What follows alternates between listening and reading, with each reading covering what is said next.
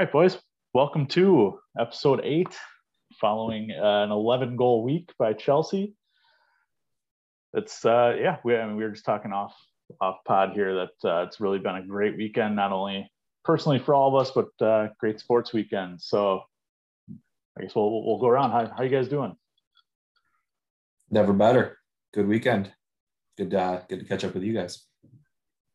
Yeah, good week all the way across the board, and good to be back on our normal Sunday night routine. So always looking forward to those.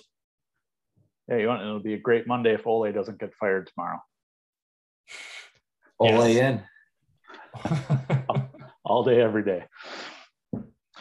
All right. Well, we usually go around. We talk about things we're drinking. I finally tapped out my Cardinal Spirits straight bourbon, so I'm working on my final glass of that. Parker, you mentioned you got something new.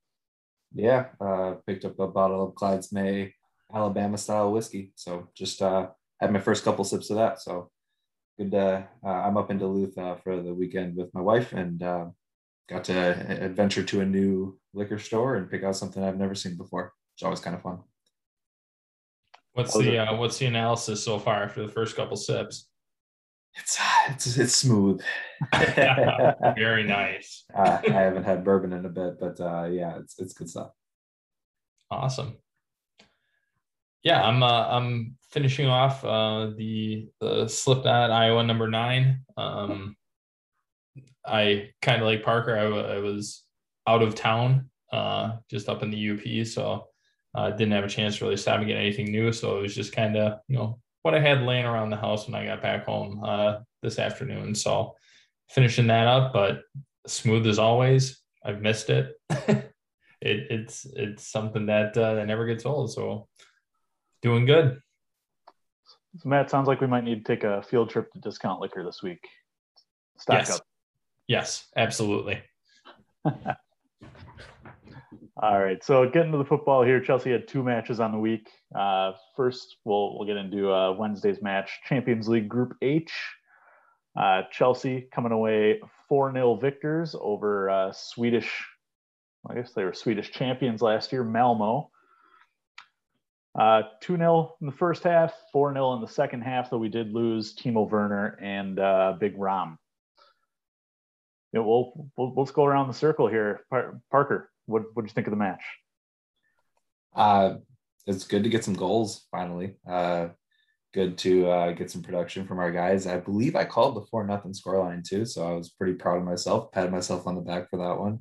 Spot on. But I think the big takeaway is how do we respond, and we obviously didn't know that we had Norwich 7-0 coming up, but we're all kind of looking around saying, how are we going to score some goals without Rom and Timo? So I think a lot of the discussion and the analysis from that game was, all right, we did well, we responded well, but what does our team look like going forward, and how do we line up? So I think we all know it's pretty positive, and it's a solid, controlling, and really good win against Malmo.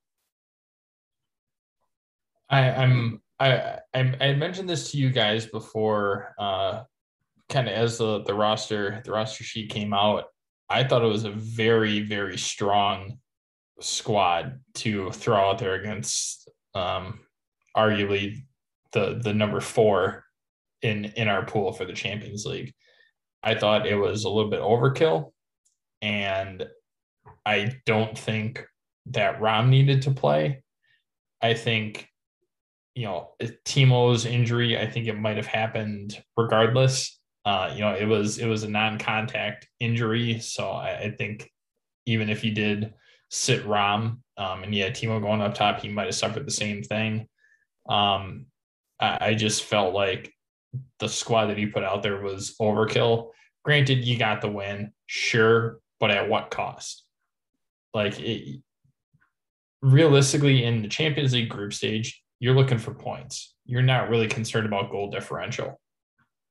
I think you just needed the win, and you call it good from there. So, I mean, aside from that, I think it was a great game. We did what I think a lot of us expected to do: control possession, just control everything from the forefront, and really never look back. Seeing the injuries to Ram and Timo, it's not going to be the worst thing in the world, but it's also not something that you wish to see your two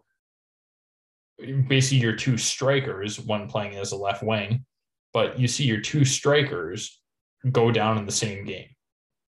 Now you have to figure out where the rest of the goals are going to come from, but I'll save that for the Norwich game.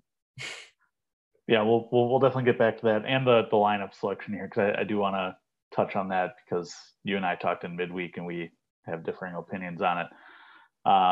But I do want to real quick get your guys' opinions on man of the match, Ballon d'Or winner, Jorginho. I said in our group text, defensive masterclass. He had the most tackles out of anyone in any match on the match day in the Champions League.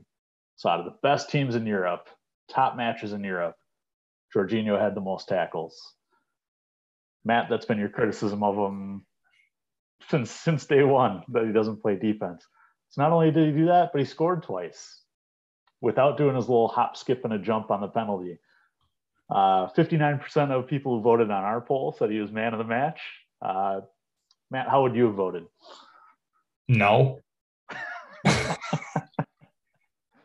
So here's one of the things that I want to call out. And I've thought a lot about this after watching the second half of the Malmo game.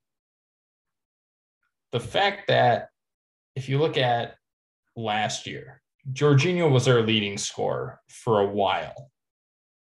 And that was all based on penalties. You look at Bruno Fernandes for Man U. All of his are on penalties.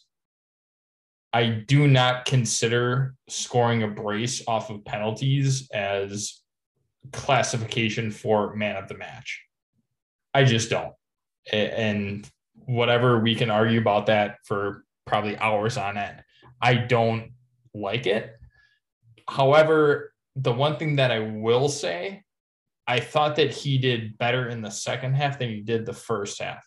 The first half, I think he had a lot of kind of errant passes, errant touches, things that we're not really used to seeing out of him. I think there were some easy turnovers. I can remember probably about 3 or 4 where he just made a pass and there was nobody there. Like the defense just picked it out and he was trying to play some sneaky ball, but the defense read it. His first touch didn't look as sharp as it normally does. I thought he played a lot better in the second half. Do I give him man of the match? I personally wouldn't. I would lean more towards, and this is going to be the surprising one, I would lean almost more towards Big Rom for a couple of reasons. A, the fact that he was able to pull so many defenders in the short amount of time that he was there, which freed up so many other options, and he didn't have great service on a lot of them. The ball in from Mount, I mean, if that's on point, he's there. Timo making his runs. Ram obviously got the penalty before he got injured. But, I mean, you're starting to see the link-up play between him and Timo, and a lot of that looked good. He had a deflected effort that just missed. He's doing his job. Like, that's the way I look at it. Jorginho, sure, he's going to have the most passes completed. Fine. He's the Michael Bradley of Chelsea. Let's put it that way. He's going to pass the ball side to side, back, whatever. He'll make an occasional good pass going forward, which I still like Kova to do that, but more on that later. I think you could argue that Ram had a better impact for if you compare the time that he was in and what he did versus Jorginho going 90 minutes against an already, kind of ass-kicked team by halftime. All right. Well, interesting. Interesting to say the least. to throw Ron Naaman for man of the match is a bit of a stretch in my opinion. I thought our midfield was where we really shined as a team. I thought we really controlled play and possession well in the mid.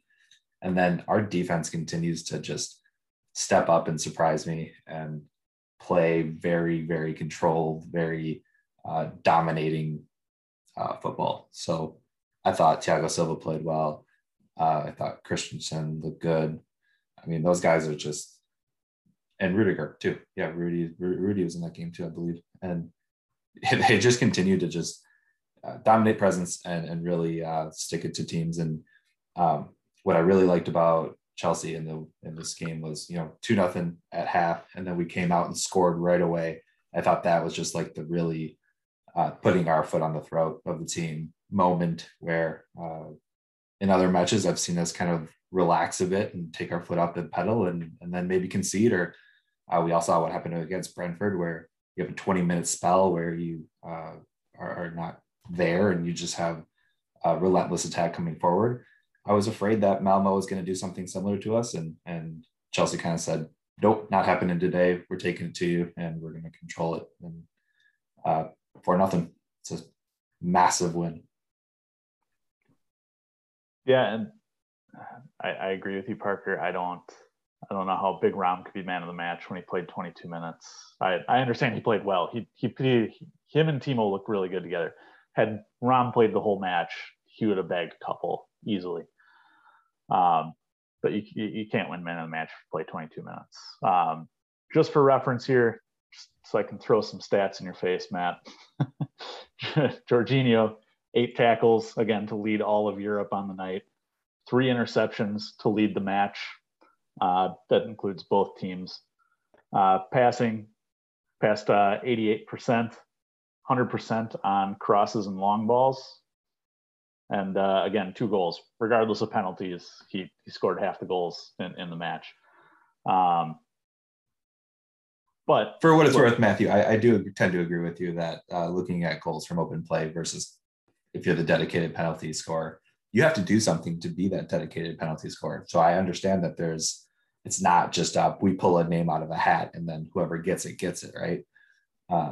But so Jorginho's earned that right to take them. But I do look at them differently. So I do agree with you on that point, Matt. So yeah, and so I just want to be clear when I say, if you take that away, right? So if we're talking about that, if you take that away, if Jorginho is not your penalty taker, let's say it's Mason Mount.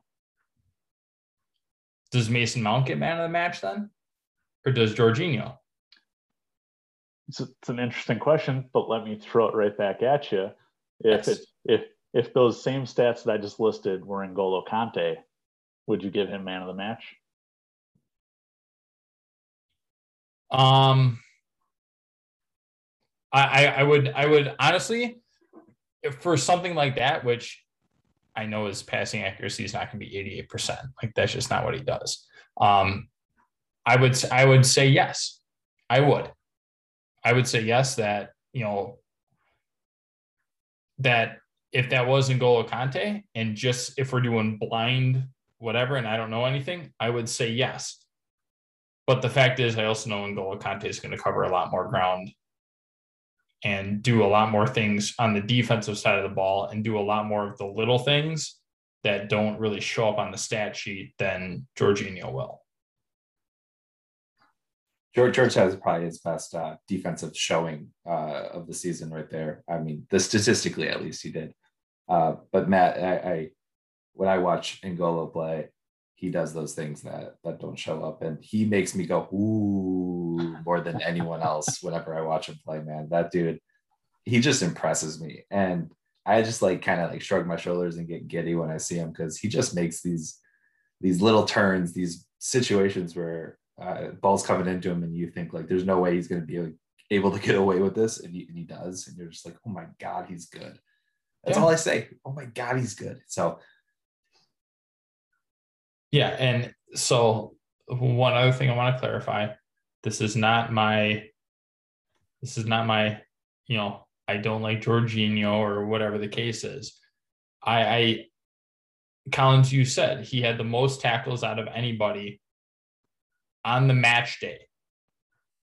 You're talking one particular day, right? Anybody can have a great day. Fine. If we want to give Jorginho this one, fine. I'll give it to him. Victory right there. I'll take it. But at the same time, it's not something we should come to expect out of him game in and game out like we would from somebody like N'Golo Kante or Kovacic. So fair. I'll concede that to you. The other thing that's fair about this is our matches this week were Malmo and Norwich. So we looked really good and we handled our business. We absolutely did. You also have to recognize that he didn't do this against City. He didn't do this against Man United, against Liverpool, against Juventus, or anyone that's really gonna like go toe to toe with us. Malmo didn't threaten us. Norwich didn't threaten us. So this midweek or this week in general was a bit tough to take as a litmus test for our team. Yeah, completely agree. Parker, you called it out perfectly. We and you kind of hit on it before. You talked about our defense, how our defense is so good. They were never tested at all. Like it was a shock when either one of the teams got the ball in their own third or in the final third. It was a miracle that they even got it that far. Like it was a week where Chelsea needed to, as you said, handle business, and they handled business. Well, and Matt, you're talking about Ben Parker. You talked about it earlier in the pod, the defense playing so well. Just want to point it out that once again last week I spoke negatively about one of our players, Andreas Christensen. I believe I said something to the effect of, this is the first and only time we'll ever mention his name on this pod. Well, he goes out and scores his first goal with Chelsea against Malmo. Congratulations to him. So that's the second and last time that we will mention him on this pod. It was a phenomenal goal too. Can we just say that quick? That it was a really well taken goal. It's a great goal. Great pass from Silva and a fantastic finish. The body control to get it from behind him and drive it into the ground was fantastic. So props to him on that. I don't hate Andreas Christensen. He's just, it's like an offensive lineman. The less you hear about him, probably the better he's doing. But I do want to talk about the lineup choices and leading into the injuries to our two strikers, because that kind of segues perfectly into this week. Matt, I know you had issue with Tuchel's choices. Care to elaborate any further? Yeah, I kind of mentioned this last week. You don't need to bring a gun to a knife fight. And I feel like that's what he did. Nobody expected Malmo to do anything. Honestly, and the fact that Tuchel even made it public that Rama's been playing a lot of matches and that he needed a break. He made it public, and he still played him. Like, that's an issue. And then you're going to play Timo on the left side, who is realistically your backup striker to Ram. You're going to play both of them after they've been playing in the Nations League and consistent games. Like, I thought that the lineup that he chose was a lineup that you throw out against a top 6 team in the Premier League, or arguably a quarterfinal game, or round of 16, maybe round of 8 in the Champions League. I thought it was overkill. I think he would have been just fine playing, Ross, Saul. You could have played Sarr. I think he went too aggressive, but could it have been a statement game? Sure. Like, you want to rebound after the Juve game? Sure. But it's not like you got your ass kicked. You lost 1-0 on a kind of a freak play. Yeah, I don't think it's anything to really try and assert dominance back again, at least against a team that is clearly not at your caliber. All right. Well, this is where I disagree with you. I think they needed a statement game. The Premier League, as we know, 38 matches. It's a marathon, not a sprint. Premier League, you have six group stage matches, and as we've seen in recent history, it's not a guarantee that Chelsea gets out of the group. 4 years ago now, I think that we were dropped into the Europa League, maybe more. 6. Okay, that makes sense. But and you want to get as many goals as you can. You never know when goal differential is going to come into play, and you don't want that magic night in Europe where all of a sudden Malmo comes away with a 1-0 win. You can recover more from that in the Premier League, dropping a point to 2 points to Norwich or 3 points to Norwich. It's harder to recover in a 6-match tournament. So I'm fine with the way he played it. I agree with you in terms of Big Rom. If you're going to make that public, maybe he shouldn't play.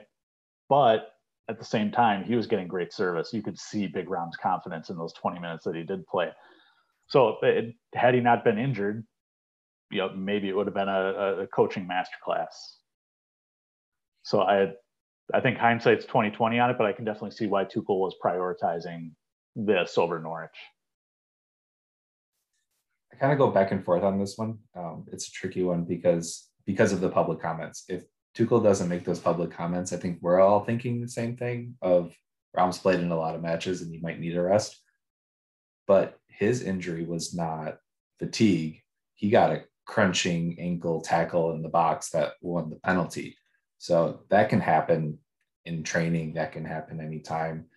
The one that was weird was the Timo one. And I actually didn't mind the Timo start, but hamstrings are a little bit more finicky and fickle to deal with. And if he had been overworked or overtrained and then came up with something, that's where I sort of look at that as, I don't know if it's more preventable or not, but it's due to fitness or it's due to the amount of matches that you play kind of back to back. So I thought our tactics were great, except for the fact that if you're going to go public and say Rom's been playing a lot and then you play him, it basically says like, this is a must-win game. That's kind of how I look at it, is you put one of your best teams, and as Matt, you said in the group text, it's a big boy lineup.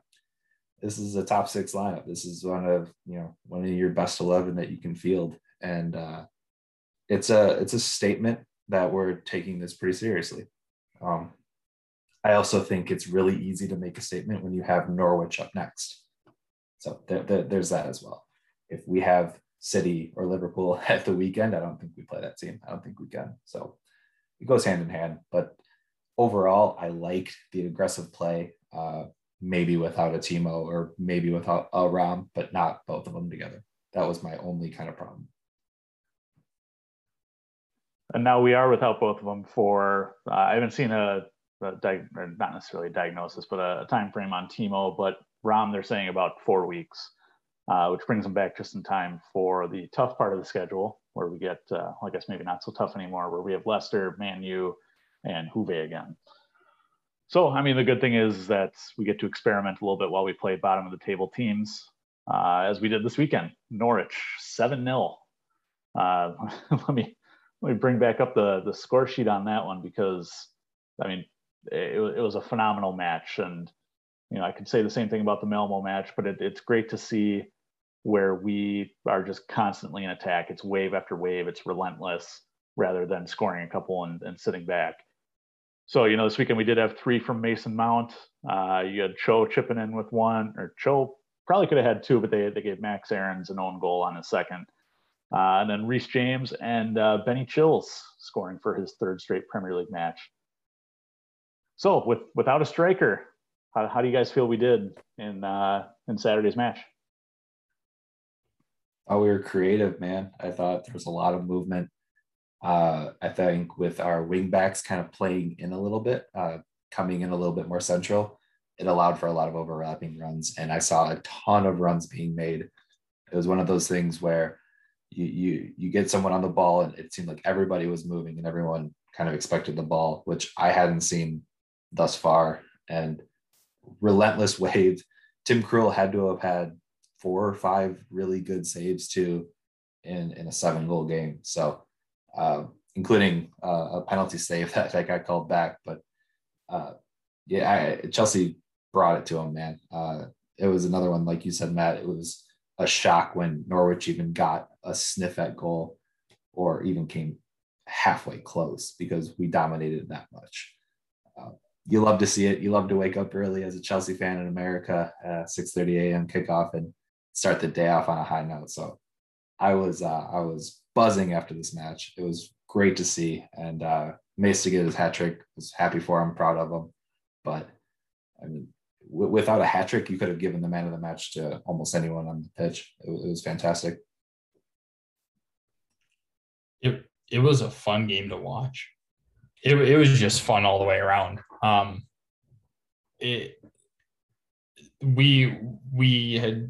We've talked about it on the pod already today.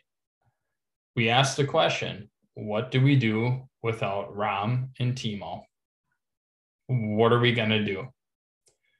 Surprisingly enough, out of all the goals that we scored this year, we have 16 different goal scorers on our team. Like and majority of that, I think Ram has 4, Timo has 2. Okay, what about everybody else? Like, we are such a dynamic squad that it doesn't matter who we throw out there. We have attacking options all over the place, even on the defensive line. Hell, I'm expecting Mendy to score a goal at some point this season. Like, everybody gets in on it. It's one of those things. Yeah, who's going to be the striker up top? Doesn't matter. Like, does it really matter? We have such a great amount of interchangeable pieces that we can maneuver wherever we need to. And seeing that with, when RLC, Ross, Saul, Ziyech, even when like they all came on, it changed the dynamic again. And we were still attacking and prolific, and we still held possession. We still dominated the ball. The fact that you can make that many changes in such crucial areas of the pitch, like it just speaks volumes to, I think, the message that Tuchel has presented to the club and the players. Like, here's what we're going to do. And it doesn't matter who's going in. We're going to keep doing things this way. And it shows. It doesn't matter who starts, who comes in off the bench, whatever. The tactics really don't change. And so to go back to the what do we do without Ram and Timo, business as usual, right? Ram has already been on a bit of a cold streak. Timo kind of hit or miss, depending on kind of what day you have them. Well, we're getting goals from other places. And I think that's the biggest thing. Yeah. And Parker, going back to what you said, I saw this for the first time really this season or under Tuchel in the Malmo match. It's where the wingbacks were playing more of a central role, kind of coming in almost a 4-person midfield.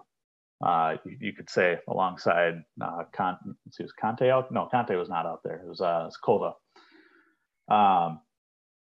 But that allowed for those overlapping runs, and it overloaded Norwich's midfield. It overloaded Malmo's midfield. We only threw really 2 midfielders out there, but having just those wingbacks wave through really caused a lot of confusion, and it opened up lanes. And I think that really helped unlock Cho. Callum Hudson-Odoi allowed him to open up into space. He loves going at people, although he hasn't necessarily done it a whole lot this season. You can tell that he's got the skill for it. He was going at defenders. Reece James was getting up into the attack, which was great to see. But Matt, the one thing I will disagree with you on there is I don't know if it's business as usual because Kai Havertz looked terrible. I don't know if he's carrying an injury, but he looked slow around the pitch. And for all the reports I've I've read saying that, the number 9 is his favorite position, the more central position is his favorite. He wasn't doing much to get onto the end of balls. I mean, that was kind of an empty spot in our attack. And I saw the difference when Ross Barkley came on and took over that number 9 role. And I thought that was phenomenal. I saw somebody, actually a friend of the pod here, Concierge of Crime on Twitter, had made a joke earlier in the week about Ross should be our striker while Rahm's out. I'm okay with it. From what I saw, we were a lot more dynamic as soon as Ross came on in that number 9 spot. Ross almost scored, I think, 12 seconds after coming on. Like, it's about as instantaneous of a, and then he had one that got fingertip saved by Krul. So, I mean, Ross almost had 2 goals in this game too, in a game where everyone wanted to get on the score sheet.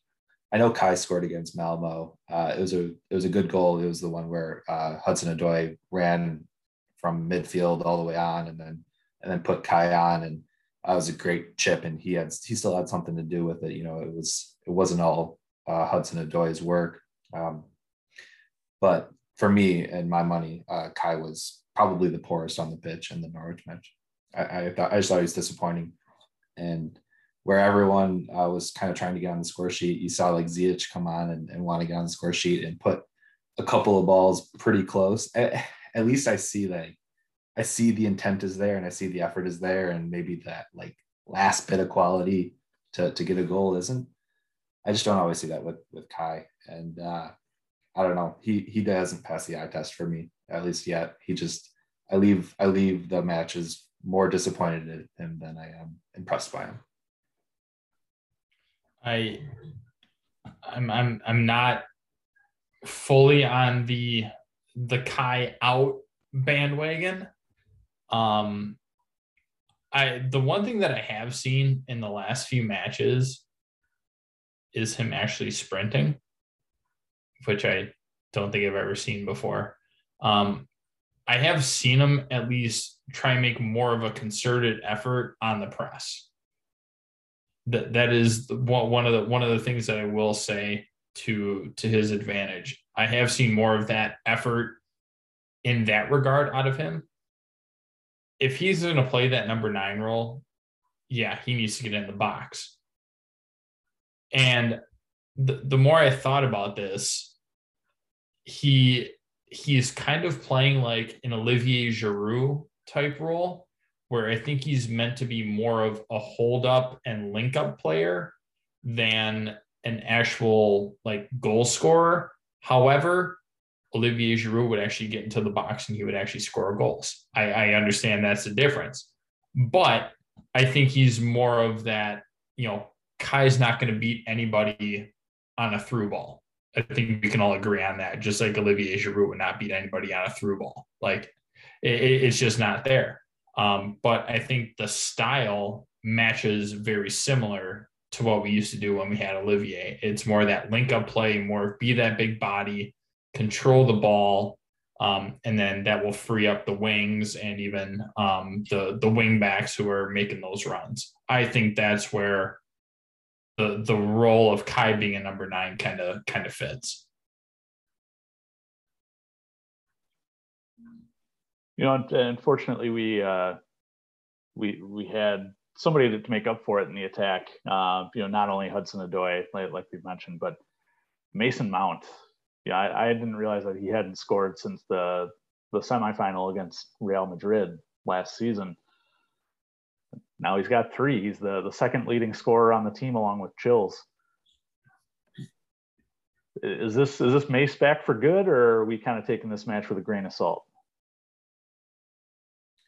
A little bit with a grain of salt, especially considering he got a bit lucky having a penalty retaken. I thought he took that first one a little coy and a little cheekily, and didn't really treat it as if it was the match depended on it, because it didn't. But I still like to see my guys take it seriously when they go out there. And it was kind of funny because I think Ross Barkley was pressuring Mace a little bit to let him take the second one on the retry. So I wouldn't have hated seeing that. I kind of get for Mason that it's important to get one and then get one in, and he did convert the second, which is good.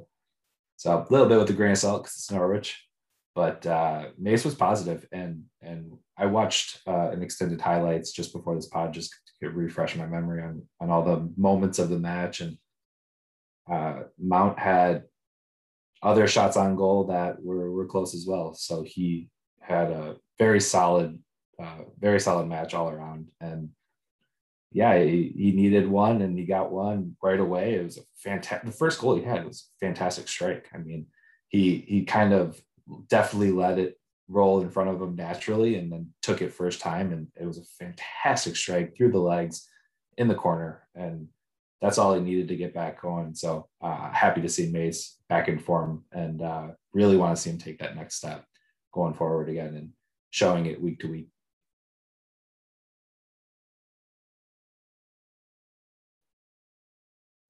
Yeah, I think, Mason had a game that kind of made us, revert back to what we expect out of him. He was creative. He was attacking. He was taking players on. He was doing all the things that we expected out of him. Again, it's Norwich. Like you can take it for what it is.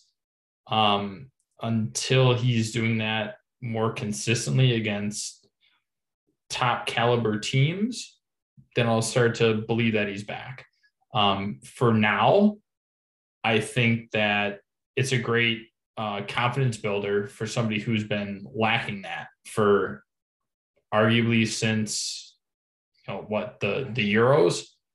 He's kind of been lacking it. And, now with that position on the right wing opened up with Pulisic out, with Ziyech not being in form, it opens up a lot of possibilities for that spot to be won. And I think he made a very large step in terms of winning that spot.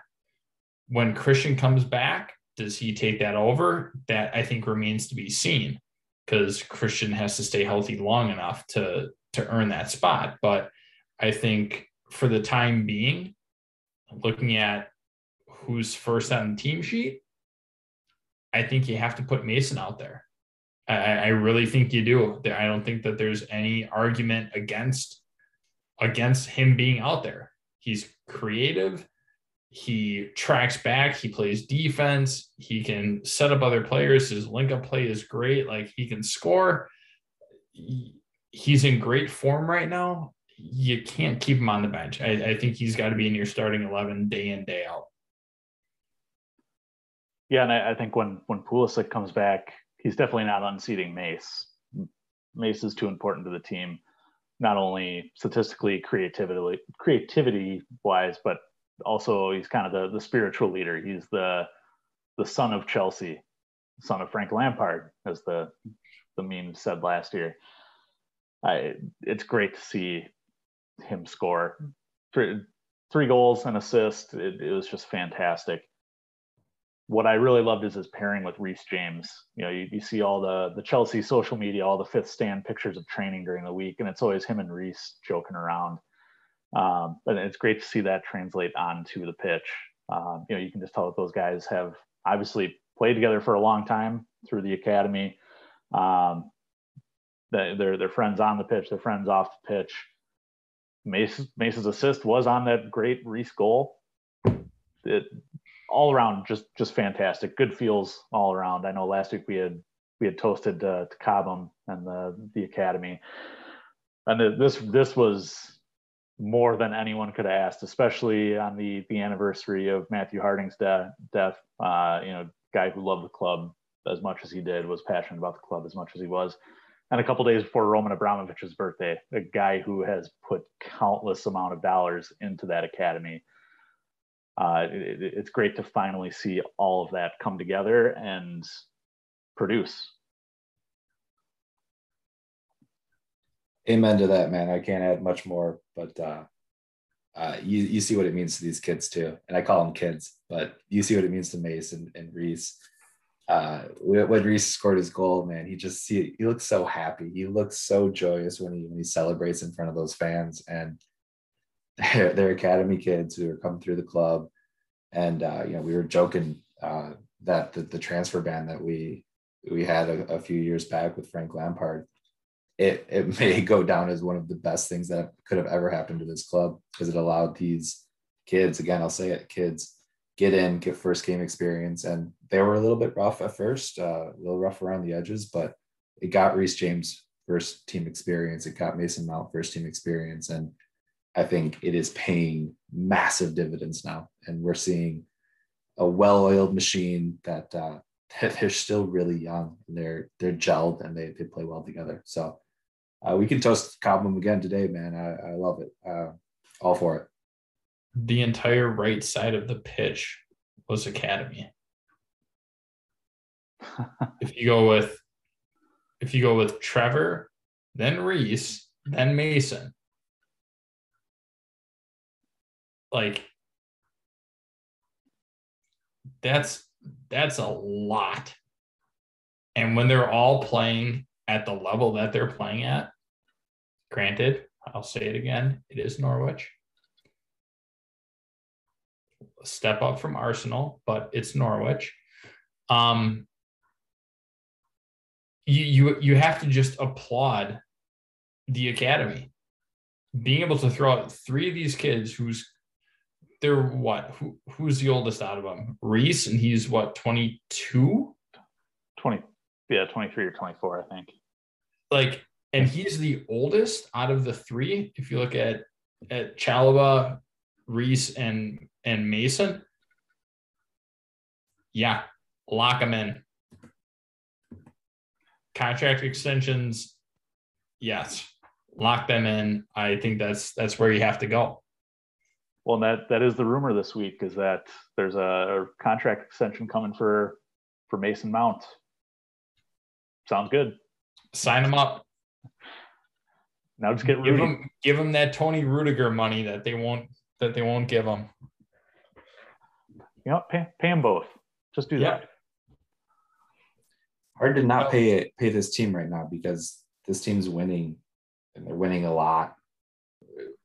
Go back and look at our results, man. They're winning a lot.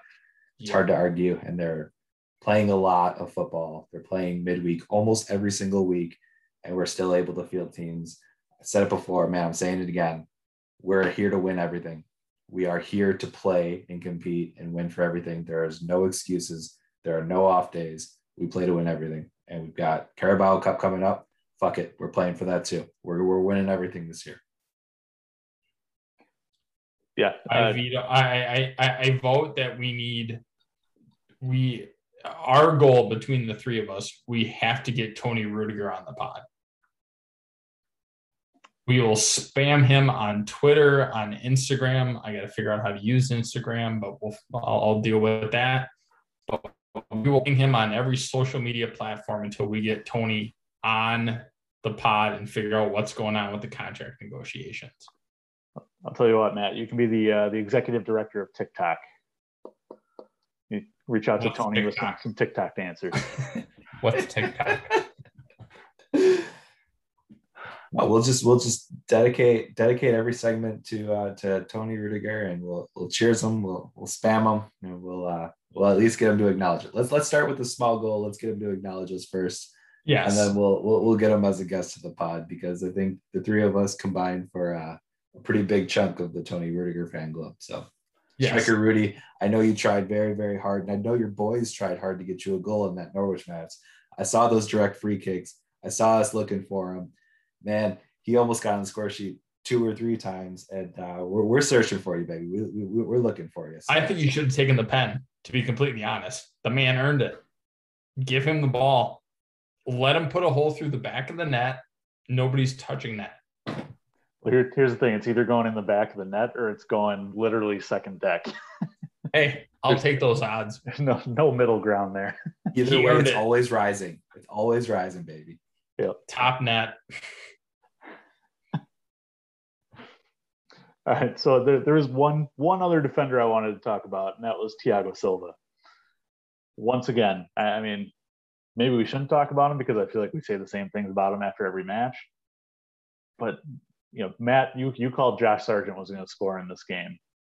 he made Josh Sargent look like even more of a child than he already is. There were just a couple balls that I can think of where Norwich just kind of played it into empty space, and it was Sargent's job to go chase it down. And I think against a lot of teams, maybe he at least gets a touch to the ball.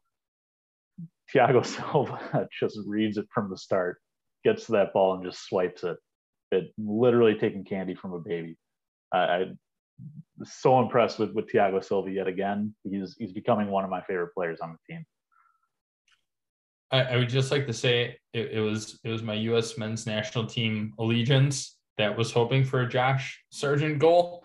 And if I remember correctly, I did say that it would be on some kind of like BS play that Chelsea wouldn't really have much time to defend on. There was no way you could have strapped a rocket to his back. You could have done anything. He wasn't getting past that defense. He wasn't getting past Thiago Silva for sure. Like, the man's 37 years old. Everybody talks. Well, the thing that I find most disrespectful about, like, obviously not us, but most like soccer people who commentate, it's always Messi and Ronaldo.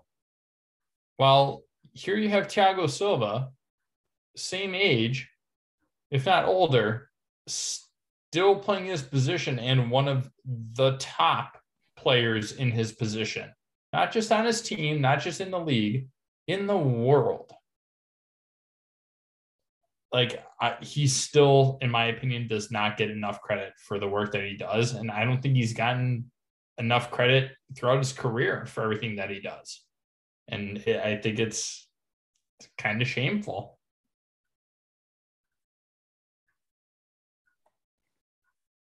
Yeah, I think Parker and I 100% agree with you there. Yeah, don't have much to add. I was going to mention one quick thing, Collins, if I could have 30 seconds, which was I always give credit to the keeper who doesn't have much to do in the match, and Mendy with a lovely slide tackle save when he gets called on. I just impressed that he stayed awake in the match because he didn't have much to do, and he still comes up. And then again, I feel like this is something that comes up a lot that we talk about, but he gets up and he just fist pumps and he lets out a roar because he did something. But that clean sheet means everything to that boy. And I think it means a lot to the defense in general. But when Mendy makes a big save, man, you see it on his face, you see it in his body, just what it means to him. And I love that more than anything. He takes personal pride. You are not getting in my net. This is my net. I own this space, and good luck if you come near me. And that's just take charge, man. I love that energy, love that attitude. And even if he will let one in, does it really matter? Nah, but he takes that personally. It's the famous Michael Jordan, right? And I took that personally. I feel like Mendy embodies that, man. I'm surprised that Chilwell went up to him after that, because I feel like Mendy would have knocked Chilwell out. Because he was so hyped, and Chilwell was the one that made that errant pass off of I think it was a Norwich player, and then it led into that opportunity. But I give credit to Chilwell for even going up that close to Mendy after a save like that. He could have easily been knocked out just with the way that Mendy was celebrating. Yeah, definitely good to see. And, I'm not sure if we see Mendy midweek. This might be a Kepa match. But hopefully we see Mendy again against Newcastle. But let's get to the previews here.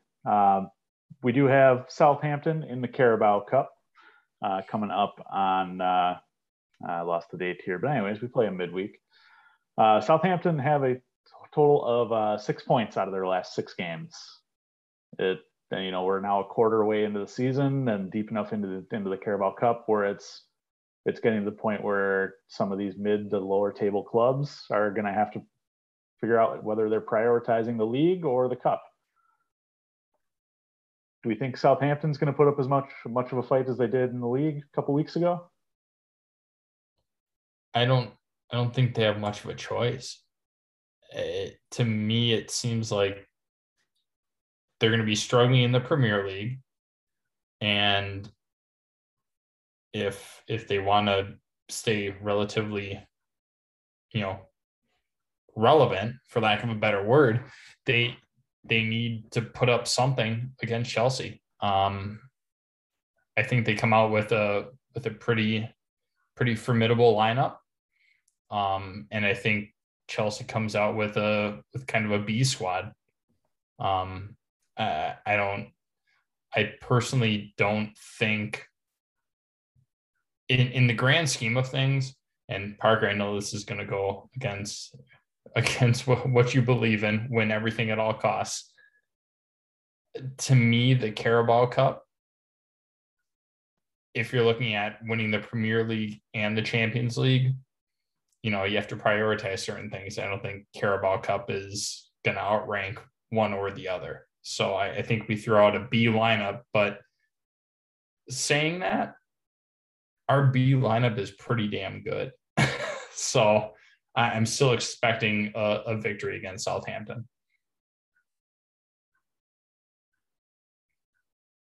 Yeah, I want to win everything, not at all costs. I do not look at the Carabao Cup above the Champions League. Matt, I agree with you. I think we rotate. I think it's a rotational day for us. The thing that's I mentioned earlier about Chelsea is when you're playing weekend and then midweek every single week, you need to have rotation and depth. For a Southampton, when you don't have every single midweek time to play, you have the ability. I mean, these guys are in the prime of their career. They're from 20 to 27 years old, most of them, and they're athletic dudes who can play almost every single day. So they don't have to rotate their squad. If they play a couple of matches in a week, they're going to be okay, because then the next week they have off and they can rest for 6 days and kind of recoup it. Chelsea, you can't do that because it's every single time, every single midweek we're playing in the Champions League or an FA Cup or a Carabao Cup or something else. So we don't have that luxury. That's fine. We have a phenomenal B and C tier league team that we can field. So I see Southampton putting their best foot forward. I see us putting a really good foot forward and being able to take it to them. Yeah, the only two people I'm worried about with Southampton are going to be Tino Livramento, again, ex-Chelsea guy. He's had a great start to the season at left back for Southampton. I think he's going to cause us some problems. I guarantee that he plays. The other one is not going to play, and that's Armando Broja, who is their leading scorer. Chelsea loanee. Be great if we could recall him in the winter with the injuries we have.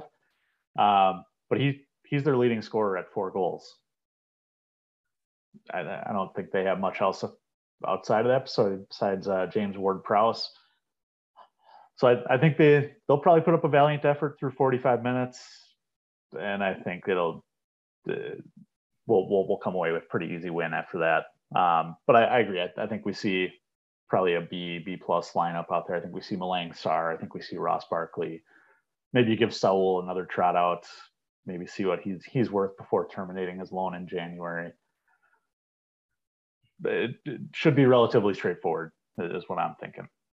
Is Ward-Prowse even available after his red card against Chelsea? Does that carry over into the Carabao Cup? I don't know how those carry. I don't know. I thought it was different between Carabao because that's English football versus like Champions League or something like that. That would be above my pay grade, Matthew. Don't know. Yeah, I'm not entirely sure on that. Well, comment on Twitter if you do know the answers to it. Otherwise, we'll look it up. We'll find out when they announce the team sheets. Yep. All right. So looking ahead then to the weekend, got another team that's struggling. 3 points in their last 6 matches. Newcastle United, although now they have the richest club in the world. It's going to be first match without Steve Bruce, though. Could that provide a little bit of a spoiler for Chelsea?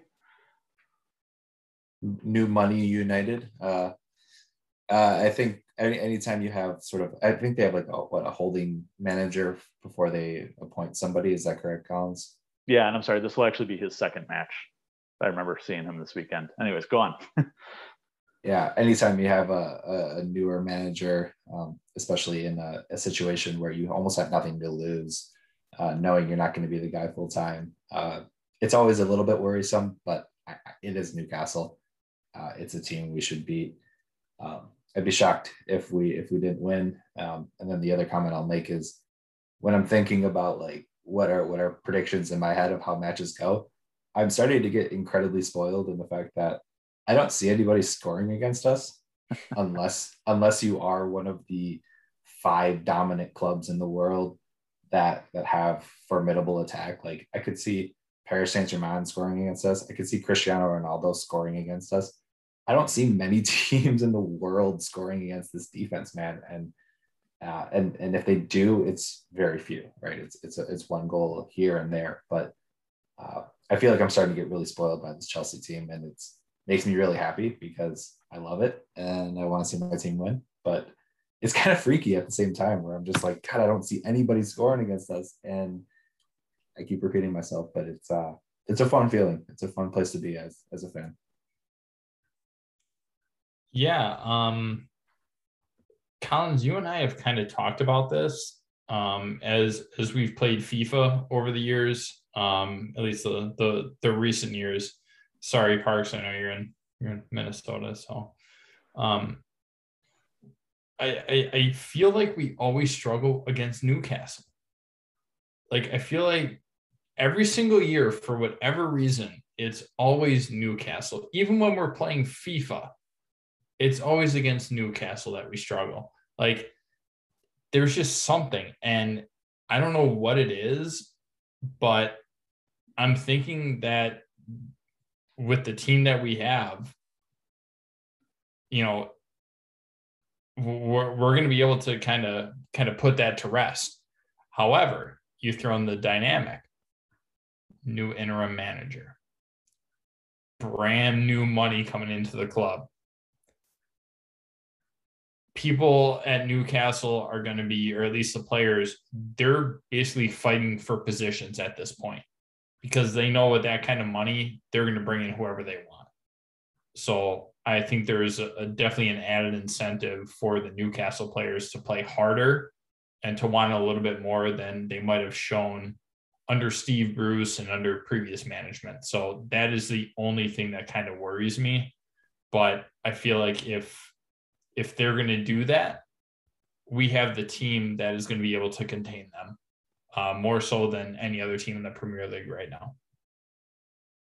Yeah, and Matt, you're spot on. Newcastle has always been kind of the boogeyman for Chelsea. The results don't necessarily show it. I'm looking historically right now. Looks like our last loss to them was in January 2020, and prior to that, it had been May of 2018. And in that time, we'd picked up 5 wins, but we haven't scored more than 2 goals against them since 2017. So they're a pesky team. They're definitely a team that's going to be up for it. Like you said, Matt, it's going to be people fighting for positions. It's going to be an interim manager fighting to keep his job. It's going to be, players looking not to be sold, players looking for a big payday, especially with new rich owners. And one of those players is Allan Saint-Maximin. I think he's going to have a fantastic game. I think he's going to, if he's going up against Chills, if he's going up against Alonso, that might be a weak spot for us. I don't foresee Newcastle, winning the game because of that. I think we're too deep all around. But they may get a goal in this one. And I say may. Parker, I think you're right. I think we're getting spoiled with the clean sheets. Maybe we're due. But I think if a goal is coming from anywhere, that's where it's going to be. But at the same time, Newcastle has also conceded quite a bit this year. I think they've given up 20 goals already. So maybe this is a redemption match for Kai. Maybe Cho gets back on the board again. Maybe Chills scores in his 4th consecutive Premier League match. Hashtag striker Chills. We'll see. It should be a good one, but I don't foresee, anything less than 3 points. I think it's going to take one challenge from Rudy to set the tone against St. Maxime. He can ask KDB about that. It's going to take one challenge, and he is not going to go there anymore. If you think about it, you put Rudy on that side of the ball for a reason. You have Chills and Alonzo. You put Rudy there on purpose. He's the enforcer on that left side of the field. Anybody goes past Chills, anybody goes past Alonzo. Okay, got through that part. Here's your next test. Rudy, good luck. Because even if you do win, you actually lose. Because you're probably going to be put on your ass, or he has no problem taking a yellow to prove a point. So best of luck. Yeah, and I don't know if you guys caught it, but at the beginning of the match against Norwich, I forgot who went up for a challenge with him. Rudy just knocked him on his ass. Rudy helps him up and kind of gives him a little smirk, like, yeah, okay, you're not trying that again the rest of the match. He's the master of shithousery, and I'm all for it. Pay that man. All right. Well, we last week we did toast to Cobham. I don't want to repeat that. So let's toast to hopefully Rudy's new contract this week. Let's go 500,000 a week. Fair? Send it. Cheers to that. Cheers to Rudy's payday. All right. And on that note, I think that should just about do it for this week. As always, you can catch us on really any of the social media platforms, Facebook, Twitter, and Instagram, all of them at FlagDownPod. You can find us wherever you listen to podcasts, including Google, Spotify, and Apple. If you are on Apple, please subscribe, rate, and review. That helps us more than you know. But otherwise, as always, it's been a pleasure talking with you guys, and we'll chat again, hopefully after another 2 wins next week. Until next week, boys. Sounds good. Cheers, brother.